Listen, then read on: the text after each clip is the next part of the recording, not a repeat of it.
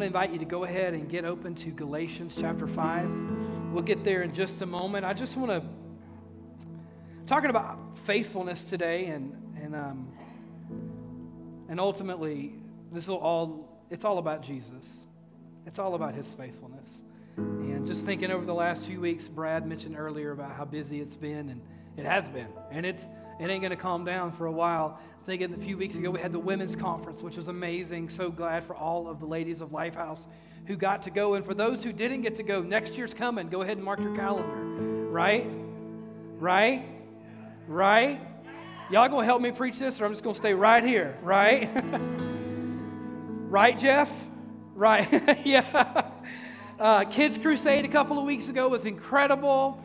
Come on, raise your hand. I know there's not, but if you or your child were part of that, yeah. So many awesome people who helped make that possible. Brooks Till was here last week, did a phenomenal job. Every time I hear Brooks preach, I think, God, why didn't you make me more like Brooks? I wish I could tell stories like that. That was great. Last Sunday, our fall festival was fantastic. Over 500 people on the property. Praise the Lord for that. Amen. Come on, you guys. Come on, praise God. If you saw the equipment out here, we've been digging ditches this week at LifeHouse, fixing drains. Oh, isn't that so much fun? You know what is fun is when you have a need, and because God is faithful and because people are faithful, you can pay for it, right? Praise the Lord for that. $16,000, and we can just write a check. And I'm just so grateful to the Lord. 6 years ago, I saw on my Facebook memories this morning, 6 years ago, my wife, my kids and I, we all took our last Sunday morning trip from Sweetwater, where we were currently living at the time, just south of here, to Oak Ridge that morning on a Sunday morning because we were closing and moving into our house that week. And but I remember 6 years ago when we became the pastors, we met with a financial advisor who, in his love for us, me and Kristen and my kids, told us, you don't need to come here. He did. He said, you don't need to come to this church. He said, you certainly do not need to buy a house in Oak Ridge, and you should call your boss, your old boss, and see if you can get your job back. Because this situation is so bad. He said, I would never, he's like, I can't in good conscience tell you to move forward with this decision. And, he said, that's the practical side of me. The spiritual side of me says all things are possible to him who believes, right? Come on, you guys awake this morning? Yeah. And I'm just so grateful that 6 years later, we can stand up here and we can pay for stuff and we can have church, and God's been faithful. And I bought a house and I live in it still, and we're going to put a tree up today because it's time for Christmas, y'all. Yeah, I saw it on Facebook. I felt the Lord in it. It said, Thanksgiving is a day, but Christmas is a season. Come on, somebody. I feel the Holy Ghost in that. Yeah. And so anyway, I want to say a few other things too. Speaking of faithfulness, that we've ordered lights for our gym, and we are in the process of finding equipment for our playground. We're going to redo all that. Yeah, praise God. And I want to encourage you to ask the Holy Spirit what he would have you give towards that. Some of you have already given. Thank you for that. Those of you who haven't yet, I just assume that you're still praying about it. I do, because I know the Lord wants you to be part of that. And so you can give in the offering, you can give online. Just mark it facility improvements. And then 2 Sundays from now, on November 19th, we are giving away 100 Thanksgiving baskets with turkey, all the food, all the stuff, all the things inside of it. And so what we ask you to do, number one, is that if you can bring food next Sunday, you've got that list there. Brad's already talked about it. Please bring that next Sunday so that we can have that all put together. I would encourage you, go through that list. If you're like my wife, she does like pickup orders. Maybe some of y'all like to go to the store. Just take that list with you. Buy the things on there. Bring it to church with you next Sunday. If you can't do that, or maybe you want to do that and you want to give, we kind of did the math, and it's right around $45 for a full basket. That includes the turkey and everything. And we'll be giving those away to people, some in our church, many in our community, 2 Sundays from today, November 19th. And you can mark that. If you give towards that, you can mark that back to life. You guys good? You guys excited? You guys rested? Not only did you get an extra hour of sleep, you came to the 11 a.m. service, which didn't start till 11:15 because Don preached too long first service. Right? Oh, no, okay. You guys ready to get in the Word? All right, let's stand. Let's get in the Word together. Galatians chapter 5, verse number 16. Paul writes to the church, and he says, but I say, walk by the Spirit, and you will not gratify the desires of the flesh. For the desires of the flesh are against the Spirit, and the desires of the Spirit are against the flesh. For these are opposed to each other, to keep you from doing the things you want to do. You ever been there before? You ever know what you should do?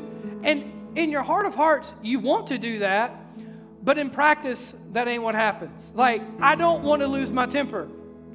Can I get a witness in the house today? Right? Michelle, you're feeling the Lord right now, aren't you? Yeah. Josh said, come to the altar right now. I don't want to lose my temper. I know I don't want to lose it. God, one of the lusts of the flesh is anger. I don't want to be angry. I want to be loving and kind and gentle. But sometimes we still revert back to that old way of life.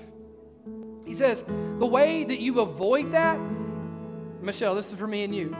It's not by trying really hard to not get angry. It's by being filled and being led by the Holy Spirit at all times.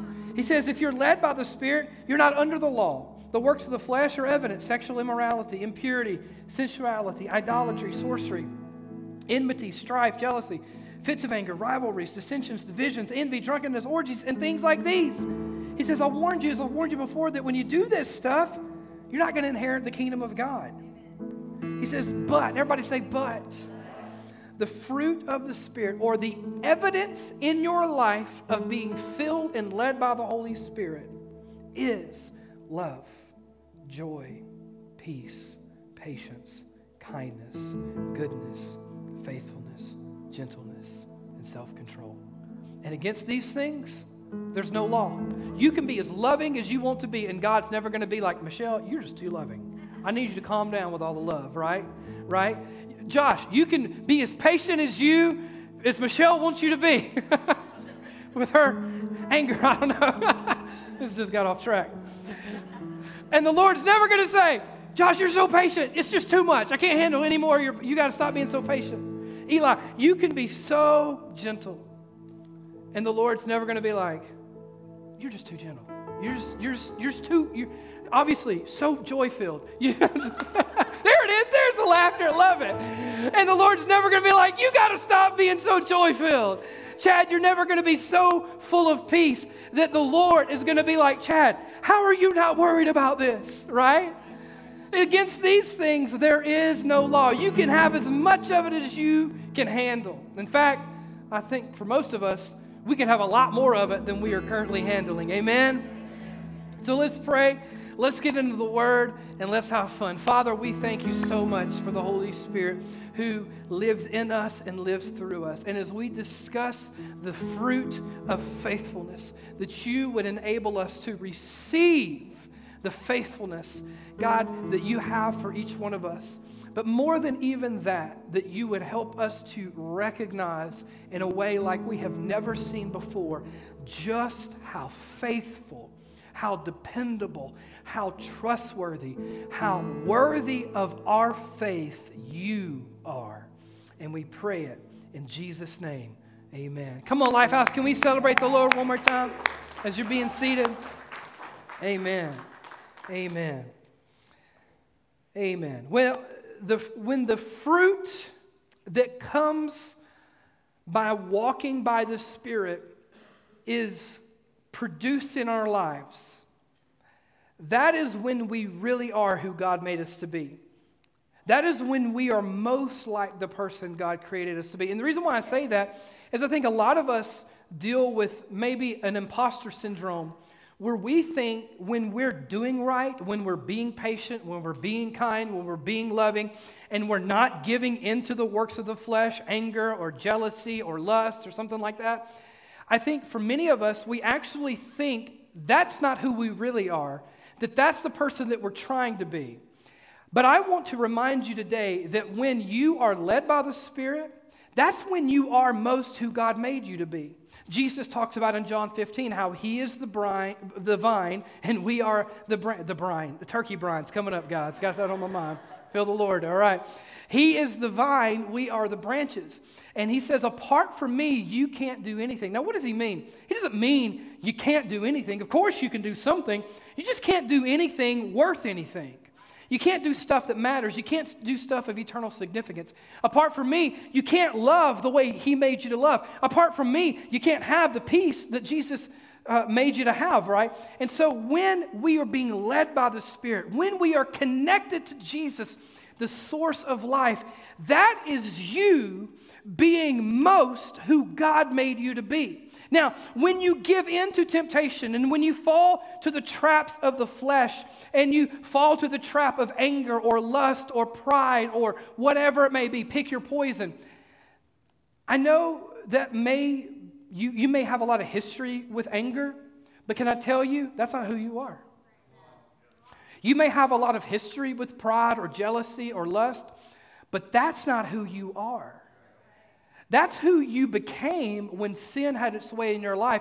But Paul said that in 2 Corinthians 5:17, that because of Christ, we are a new creation. We have been remade according to his specifications, right? And his specifications say, no. This person, this man of God or this woman of God, no, they don't give into the flesh. They don't give into these temptations or to these sins. No, they are full of love. No. You see, Anita, she used to be this way, but now because of the Holy Spirit, she's full of joy. You see, Ayana, because, before Jesus had his way in her life, she may have been this way, but now she's got peace that passes understanding because she's been remade in the image of Christ. And that was the way we were all originally made. Going back to Genesis 1 and 2, we were made to live in perfect fellowship with Jesus, perfect fellowship with God, right? But Genesis chapter 3, sin enters the picture. And when sin enters the picture, that relationship is destroyed. It dies. It is marred. It is ended. And so the reason why I'm saying all that is I want you to embrace today, at least in part, your identity in Christ. You are a person who is able to love the way God has loved you. You have joy today. You say, Pastor, I don't feel very joyful today. Well, at some point in time in your life, you have to choose to believe by faith what you don't feel in the flesh. You just have to make that decision. Either you make that decision and you grow into more and more the person Jesus has remade you to be, or you stay where you are. And I don't know about you, but I'm tired of just camping out with satisfactory Christian living. You guys with me this morning? And so you may say, I don't feel very joyful today. Well, who cares?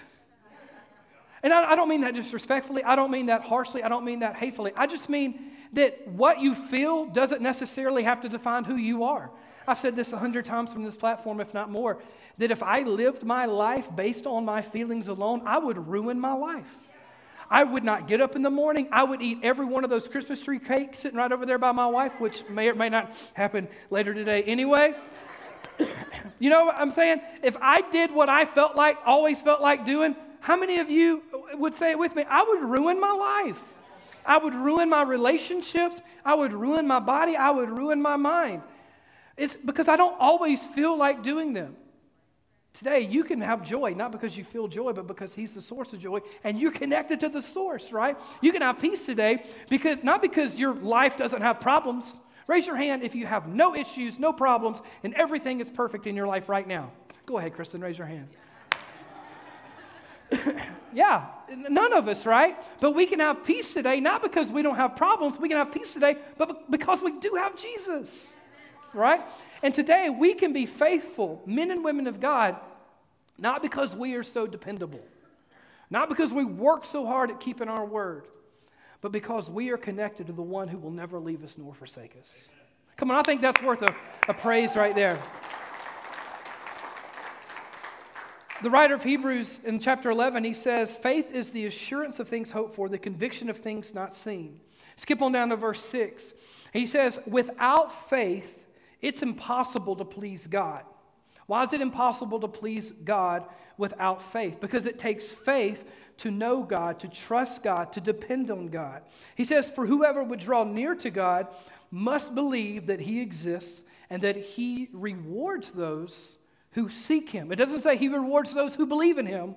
So to point that out as a little side sermon for the day.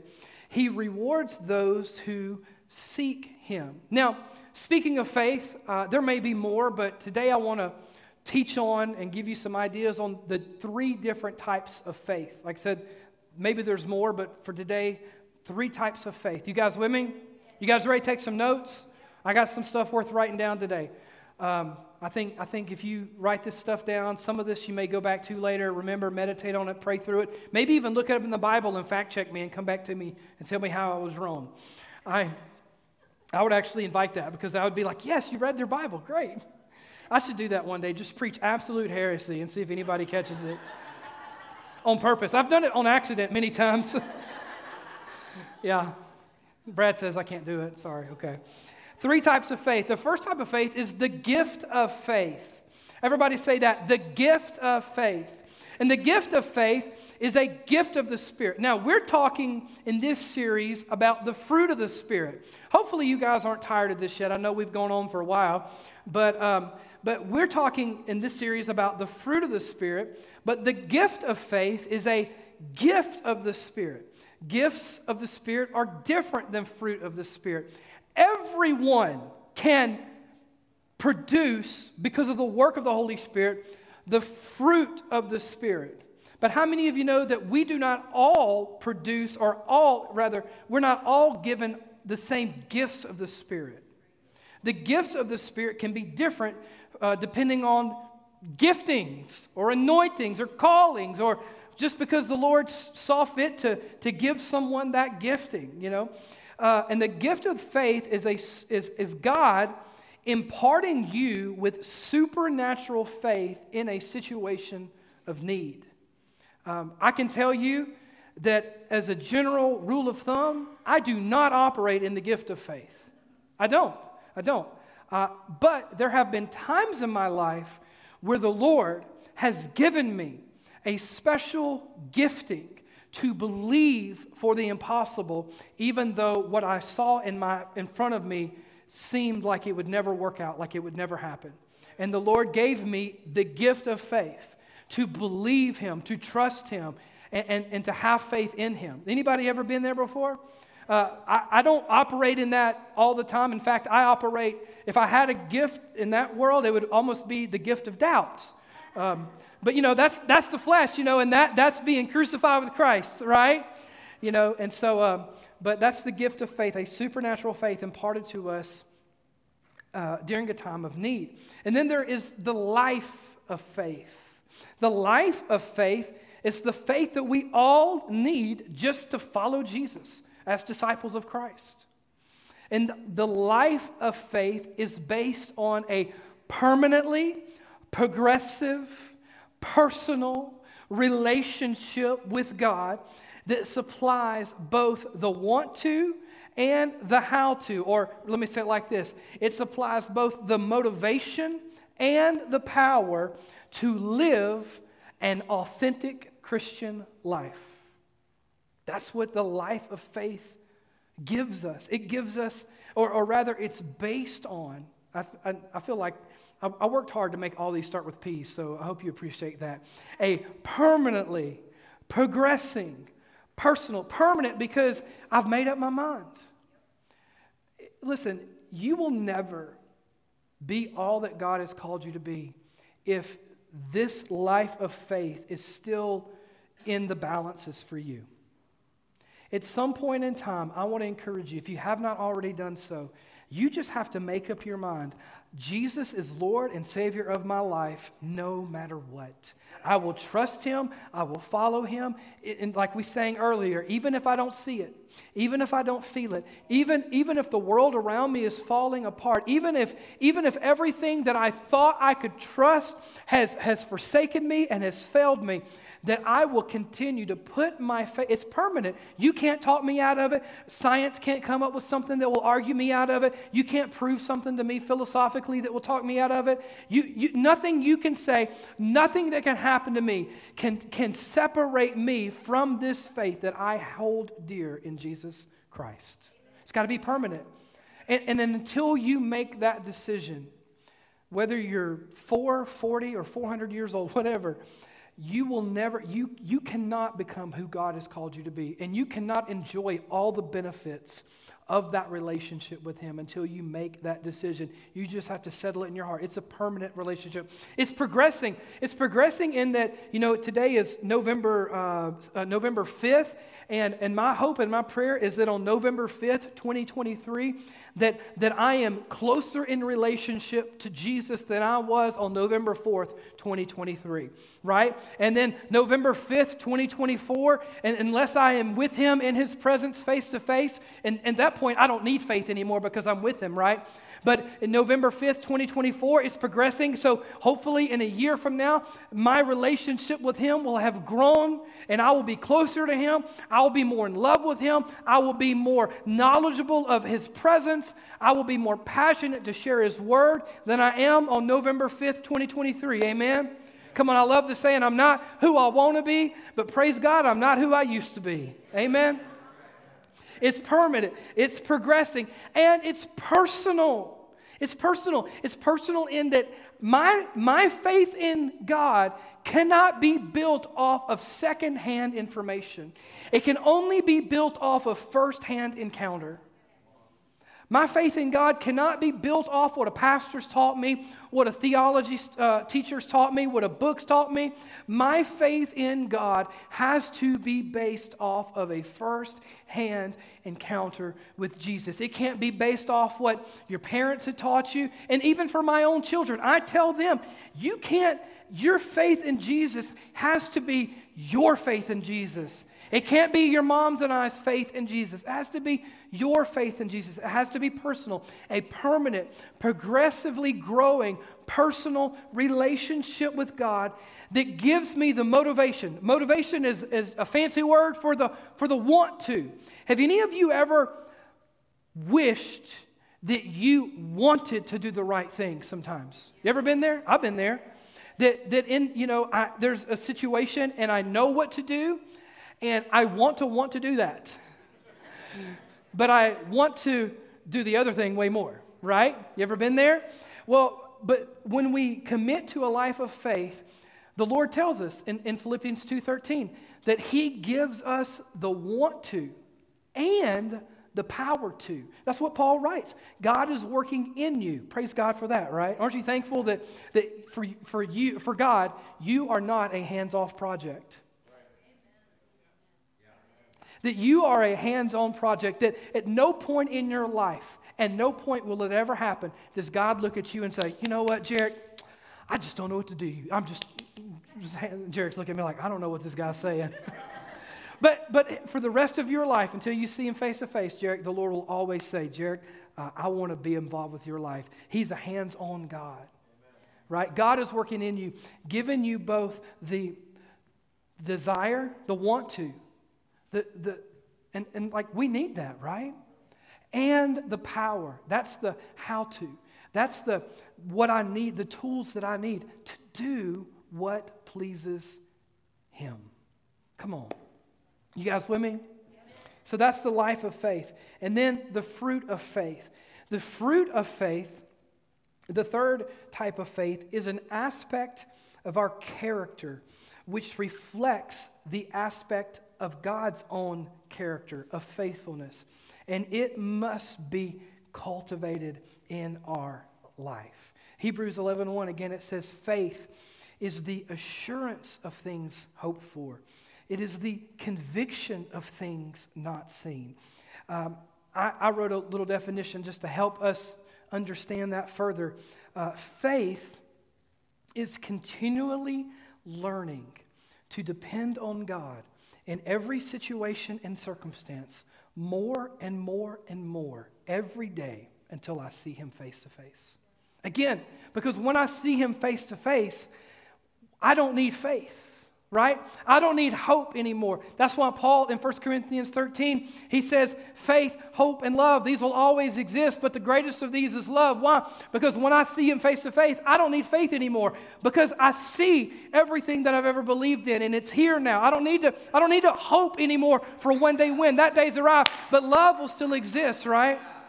And so until I see him face to face, faith is continually learning and growing in my dependence on God in every situation and every circumstance, more and more every day. It's progressive, right? More and more every day. The fruit of faith, it doesn't panic. Sometimes I panic, but the fruit of faith that the Lord is working in me and through me, it doesn't panic. Hopefully in a year, I will be less prone to panic than I am today. As much as I am less prone to panic today than I was 5 years ago. Amen? Again, thank God I'm not where I used to be, even though I'm not where I want to be yet, right? Faith doesn't get flustered. The fruit of faith, it doesn't consider giving up. Why? Why doesn't it panic? Why doesn't it get flustered? Why doesn't it give up? Go back to what Paul told the church at Rome. You guys with me? I know I'm kind of just hitting the ground running. All right. Paul told the church at Rome in Romans 8:28, one of like our most quoted scriptures in the Bible, right? We love this scripture. It says, and we know that for those who love God, all things work together for good, for those who are called according to his purpose, right? Praise the Lord. It's a great verse. It's a great verse to memorize. It's a great verse to post on Facebook. It's a great verse to call your life verse, right? It says, for those who love God and are living within his purpose. And I want to ask you real quick, is that you? Because a lot of people, they quote this verse and they say they love God, but do they? Does their life reflect that? Does their life reflect his purposes, or rather does their life reflect their own purposes? Because that's the condition, right? I'm not trying to be discouraging here. I'm just trying to remind us that we can plant our life on this verse as long as our life is planted in him. Right? And so he says, for those who love God and are called or are living according to his purposes, not just people who wear a Christian label or wear a Christian t-shirt or put the Christian bumper sticker on their car, but people who have given their life to Jesus. He's not just Savior, he's also Lord. He says, for those people, for those of us, we know. And I love that two-word phrase because you know what it doesn't say? It doesn't say, we hope or we guess. Paul says, we know all things, good things, bad things, wonderful things, tragic things, terrible things, amazing things. All things work together for good. Now, Avery, if God told you, if God just came down from heaven and was standing right in front of you, and he said, Avery, don't smile. He said, Avery, listen, how old are you right now, Avery? 15. That's a good age. I was 15 when I became a Christian. He said, Avery, you're 15 years old right now. It seems like forever ago. You're 15 years old. I just want to tell you something. For the rest of your life, as long as your life belongs to me, good things will happen to you, bad things will happen to you. You will fail, other people will fail you.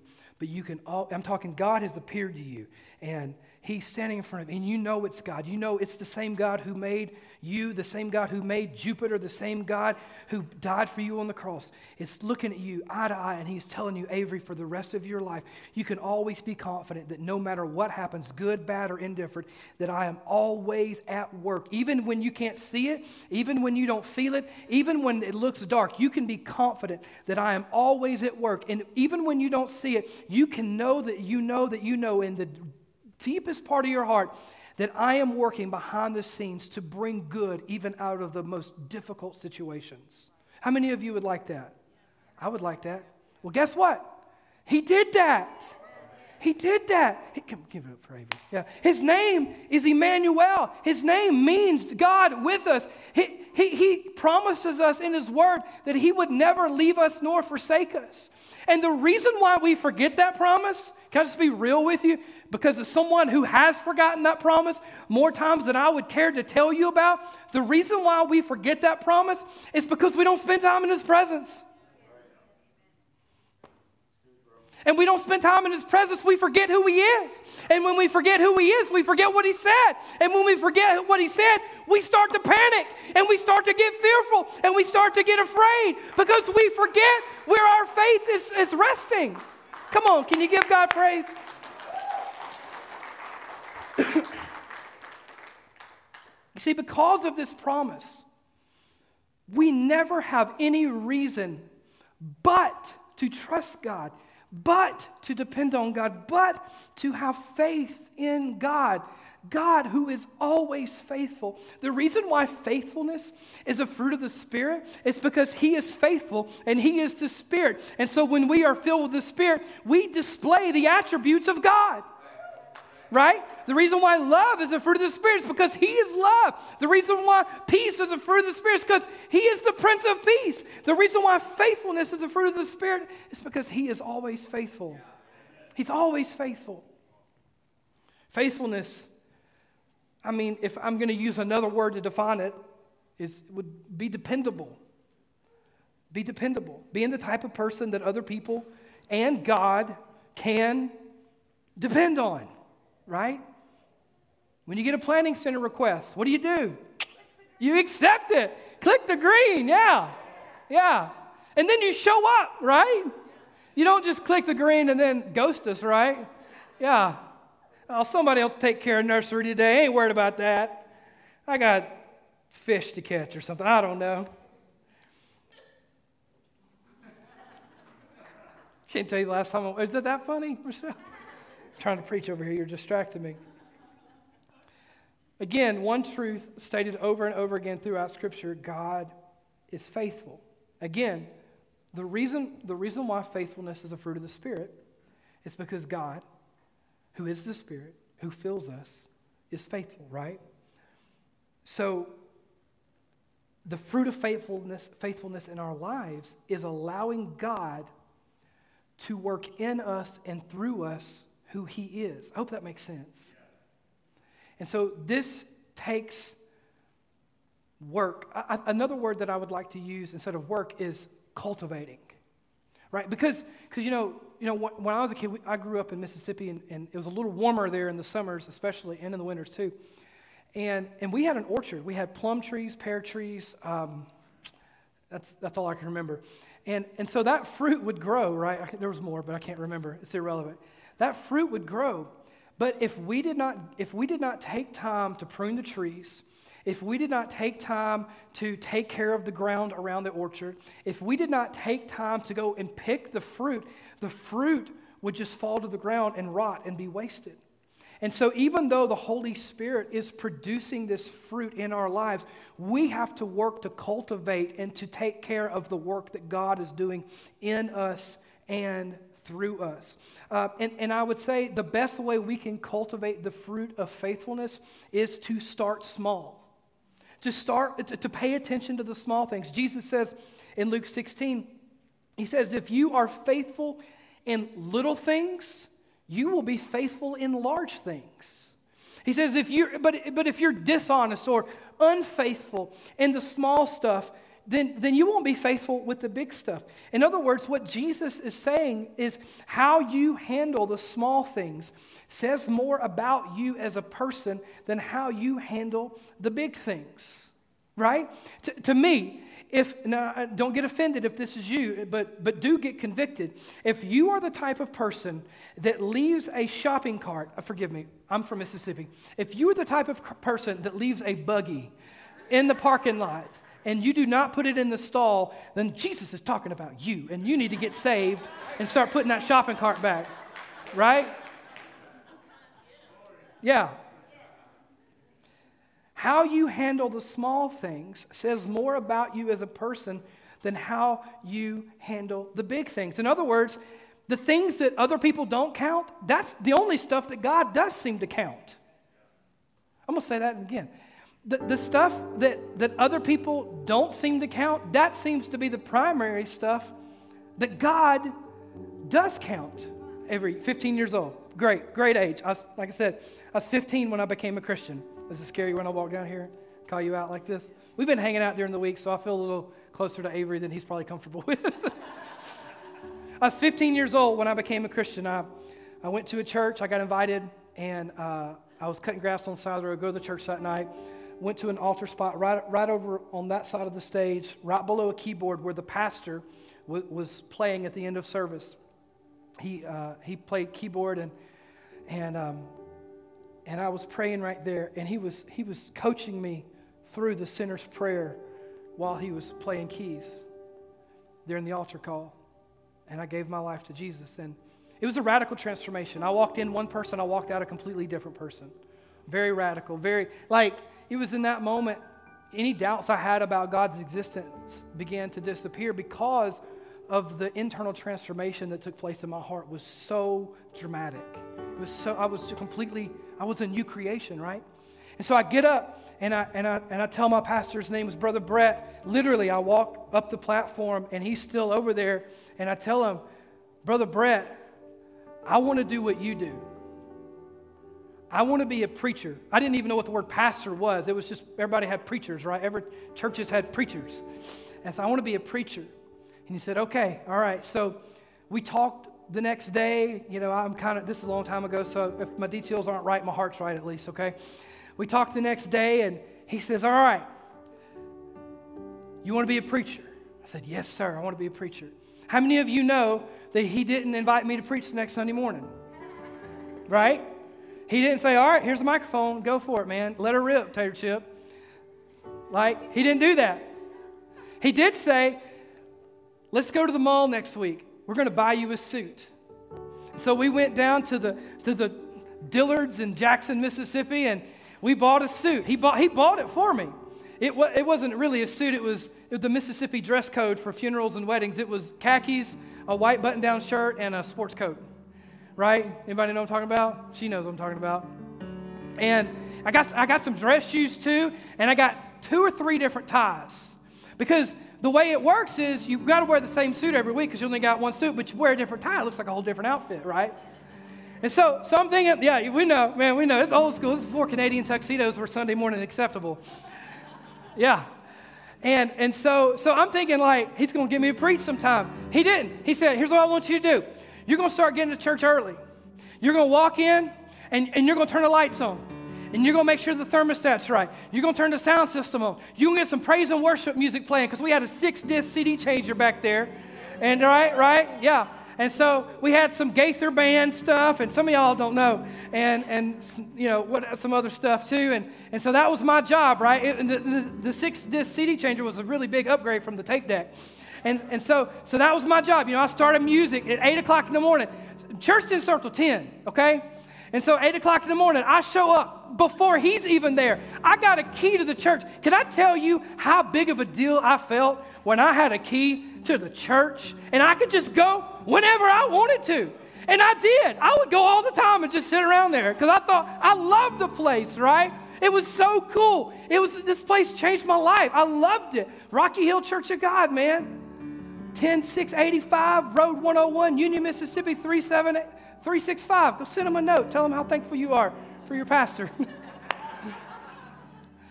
I love that place. I would show up, turn the lights on, and he told me, he's like, when you get here, he said, when you get to church, he said, you walk around. We have pews, red carpet with pews with red carpet. And you pray, and you walk around and you pray. I can take more time this service and elaborate on this. I was rushed in our first service. And he says, at 9 o'clock, after you've done all that, you open the front doors.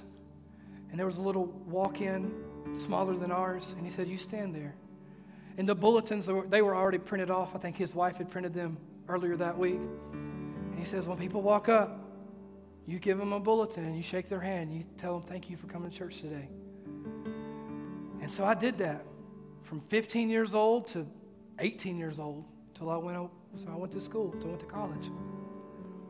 I did get to preach a few times, but that's where I started. And I wish I could tell you it's because I'm so faithful. Honestly, it's just because I love that man and I love that church and I love what God was doing. And I wanted to be there and I showed up. I didn't miss a Sunday. I was faithful to the house.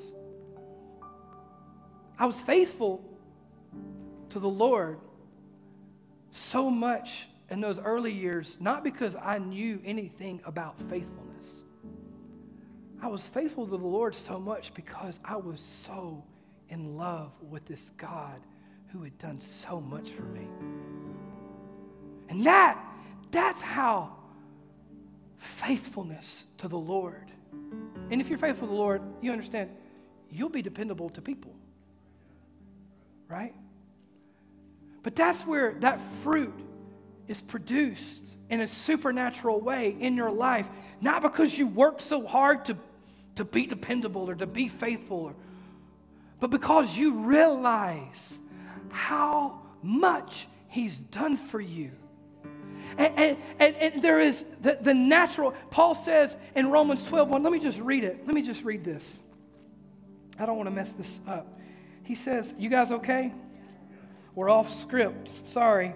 He says, I appeal to you, brothers, by the mercies of God, to present your bodies as a living sacrifice, holy and acceptable to God, which is your, it's kind of a tricky translation. Some translations say your spiritual service. Other translations, the King James says, which is your reasonable service. In other words, it just makes good sense to give everything you have to the Lord because the Lord has given you everything you have. And so I just want to encourage you today that the way you cultivate faithfulness in your life is not by working really hard to be a good man or to be a good woman or to be faithful or to be truthful or to be dependable, but rather it is to be reminded of how good your God has been to you. There's a story. Let me read this. Let me just tell the story. Peter and Jesus and the disciples are talking, and Jesus is about to be crucified, and Jesus starts to tell the disciples, he's like, you all gonna leave me. You all leave me. And Peter, you remember this, Jeff? Peter says, Jesus, I'll go to prison with you if I have to go to prison with you. Even if I have to be killed with you, I'll die with you. And Jesus looks at Peter and he says, Peter, Satan has sought to sift you like wheat, but I have prayed for you that your faith would not fail. Come on, that's a good prayer. I've prayed for you that your faith would not fail. He says, before the rooster crows in the morning, you'll deny me 3 times. Before the sun comes up, you'll deny me 3 times. And Peter's like, nah, you're crazy. I would never. And guess what? He denies him 3 times. Man, God, you got to think, how did Peter feel about that, about himself? You know, when we sin, one of 2 things happens in our lives. We either respond with shame or we respond with repentance. In Genesis chapter 3, Adam and Eve, they sin because they eat of the fruit that God said, if you eat of this, you will surely die, right? What motivated them to sin? The motivation to sin was they thought they were missing out on something.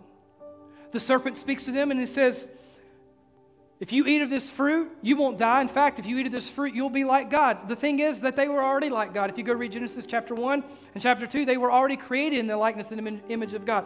The motivation of sin behind every single one of us is we feel like if we don't do it, we're going to miss something good, right?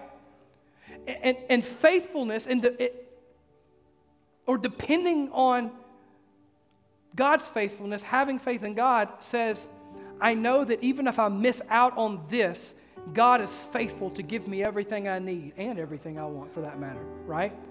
So faithfulness is an antidote to sin. I'm kind of off script, sorry. We're just in this together at this point. So Adam and Eve sin, what do? Come on, tell me. They hide. They hide because they realize they're naked, right? They hide. God is walking through the garden, says, Adam, where you at? Adam says, here I am, sorry, we hid. Realized didn't have no clothes on, God. It was kind of indecent. And God says, who told you you were naked? In other words, what he's saying is, who told you you had shame? Who did? It was sin. Sin's who told him he had shame. Peter sins, and he gives us the alternative and superior response to when we sin. Repentance. He's out fishing. Jesus has risen from the grave, but it's a really weird time. They're kind of not real sure what's going on. They'd seen the empty tomb, but they really hadn't spent a whole lot of time with Jesus. This is recorded in John's gospel. Peter and John are fishing, and they see a guy on the seashore cooking breakfast. And the guy says, "Hey, y'all hungry?" Paraphrasing. This is the New Living Drew version of the Bible, right? "Come get some food." And Peter says, that looks like Jesus. I think that's Jesus. Now, he had a choice to make. The choice was, do I allow my response to Jesus' presence to be dictated by the shame that I feel because of the sin that I committed? Or do I go to him? And he doesn't walk to Jesus. He swims to Jesus because he's in the middle of the sea, right? He jumps off the boat. He swims to Jesus. If you go read it in John, I don't even know if he had clothes on. I guess they were hot out there. I don't know. Like, it's kind of awkward, but it's also funny, but it's also true, right? He jumps into the water. He swims to Jesus. If he's got anything on, it's just underwear, right? And he goes straight to where Jesus is. And then Jesus has this conversation with Peter about, even though he denied him, now Jesus is saying, I'm going to use you. You're going to help build the church. You're going to preach the gospel. You're going to help establish this thing. And 3 different times he asked him, "Do you love me, Peter?" And every time Peter says, "I do love you." And the question is, why did he ask him 3 times? Well, it's because he had denied him 3 times. And Jesus didn't need convincing that Peter loved him, but Peter needed convincing that Peter loved him. And so Jesus meets Peter where he is, right? He comes to him, and in his shame, in his nakedness, right? Just like Adam and Eve. Come on, y'all don't see it. This is how I read the Bible. It's so cool. And Jesus establishes him. He reminds him, "Hey, I prayed for you. You stumbled, but you didn't fall."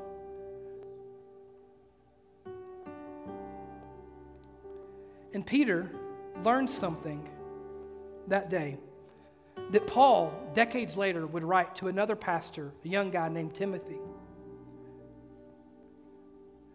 Paul writes to Timothy, and he says, "Timothy, even when we are faithless, he remains faithful.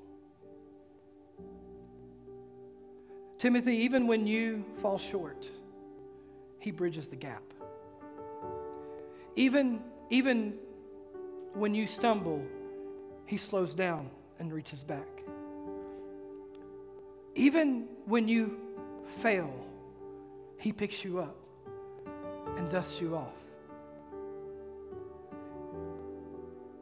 Even when you are unfaithful, he remains faithful."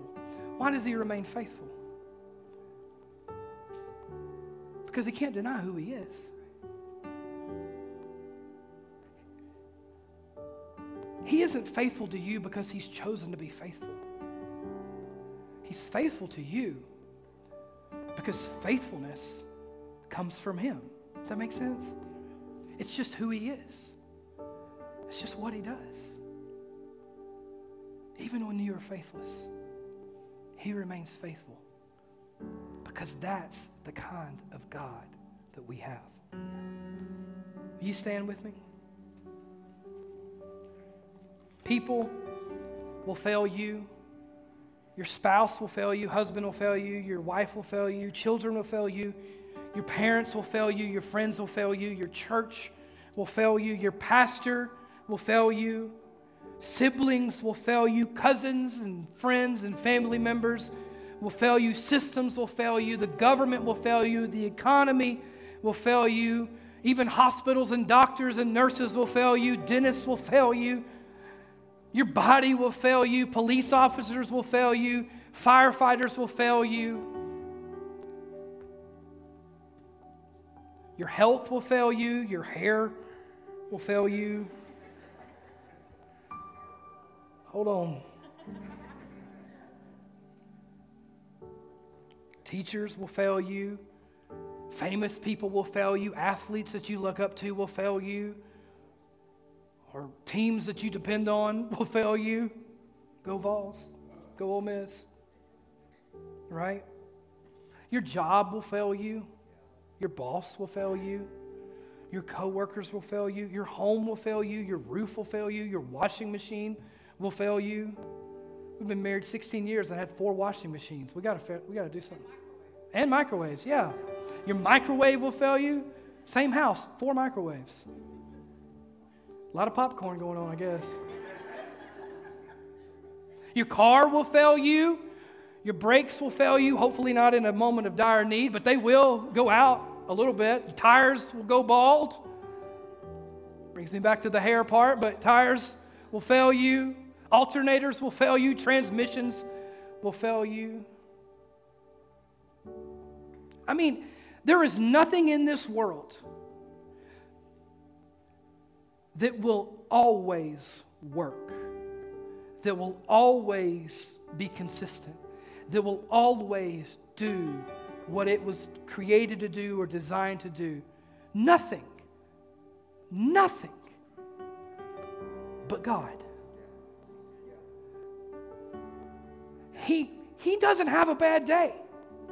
Listen, I can come here on a Sunday and not got a lot of sleep and be cranky and I might be off, right? I might not be submitted to the Holy Spirit the way I need to be, and I just might not be where I need to be, and the worship team the sound just might not be working, and the worship team's tired, and the church service itself just might not be great, and the church service may fail you, but how many of you are mature enough in the Lord to understand that even if the church fails, even if the pastor fails, even if the people that you've looked up to fail you, He will never fail you.